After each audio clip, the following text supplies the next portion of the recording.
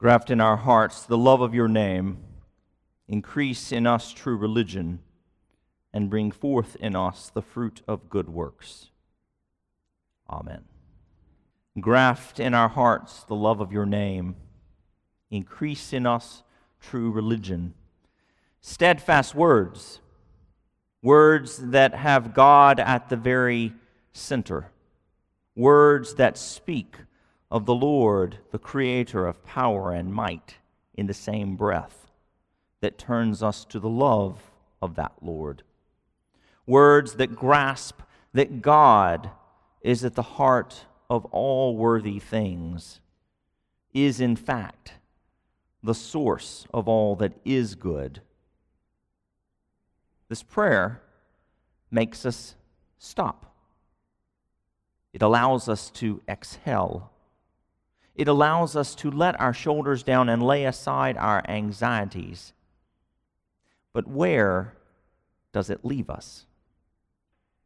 Perhaps it leaves us in the pursuit and the practice of true religion. Not a bad place to be as a Christian in these first decades of the 21st century. But what keeps us on track, you might ask? From the overwhelming witnesses that I've met here in the last 5 years since my arrival, I would agree with Paul writing to the Hebrews, let mutual love continue. Jesus Christ is the same yesterday and today and forever. So bottom line, it remains our duty to keep one another within the household of God, worshiping at the eternal banquet, week by week, surrounded by the cloud of witnesses of that heavenly place. Consequently, I wanted to share an encounter from 2 weeks before. And although I won't use her name, she knows very well that I'm going to share this story before any of you begin to wonder. But a member of this flock was wrestling and shared with me that she feels most at home and most fulfilled in doing something of great significance, like feeding other people. She felt she could at least be sure in that action that she was doing something for God. And so we began to talk about the puzzling fact that when we engage in helping others, we feel centered. We grow whole. And yet most of us really struggle, if we're most honest, all the time to resist such experiences, because we have a conflict in our modern world between what is our sense of how we look out for ourselves and what is our instinct of looking out for others, which actually brings us back to looking out for ourselves in community. Soon after this conversation, I read over today's propers, and I thought to myself of my childhood in Louisiana. I have many fond memories of my grandparents, of which you have probably heard almost too many at times. And yet the dearest experiences always seem to center around Sunday afternoons. In the morning, all of our extended family members would go to church together. We would greet friends and neighbors outside, and then we would make our way, each son and family rushing, not to be the last, up the hill, around the corner, and down the way by the river, to my grandparents' house across from Audubon Park in New Orleans. And once there, we would assemble as if roll call. I was, of course, one of 11 grandchildren born of 5 sons who had been long manifested and cherished out of the love of these grandparents or parents. These occasions were not state banquets. They were not a feast in heaven, but they were family gatherings. Each son's family perpetually linked to all the rest. And I recall these special afternoons not for the fellowship necessarily, or the mountains of gourmet food prepared since the early morning, but as the symbol of my grandmother's hospitality. You see, we were never to pay back, to host an occasion, to be anything more than recipients, accepting her love and her generosity. And the oddness of these times was that she cooked the meal herself.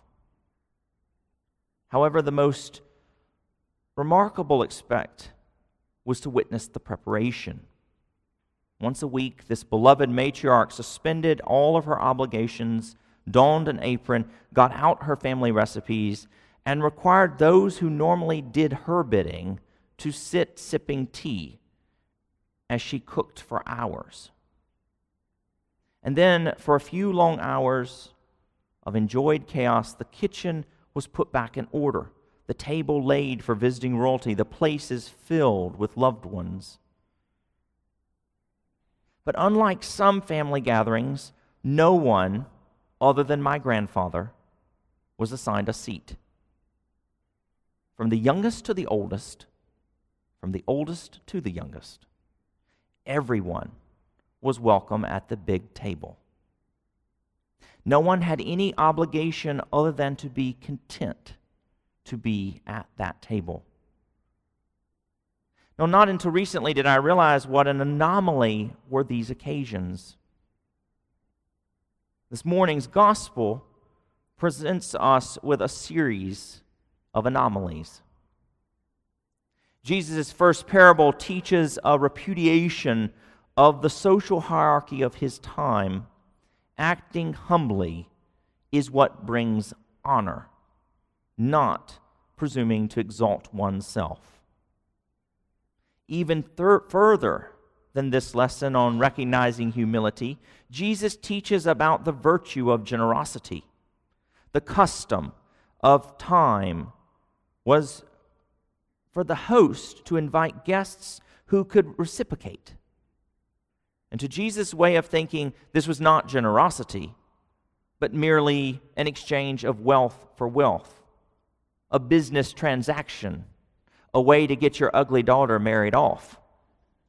Jesus exalts his listeners to invite the poor, the crippled, the lame, the blind, people who not only could not repay their host, but whose poverty and disability had up until now been considered punishment from God, as if something in their ancestry was shameful.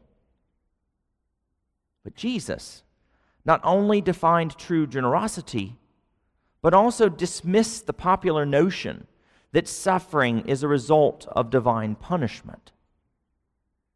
Jesus challenges his audience to understand the reign of God is one of inclusion, not exclusion, and that the virtues of humility and generosity are two of the tools that help build God's reign on earth.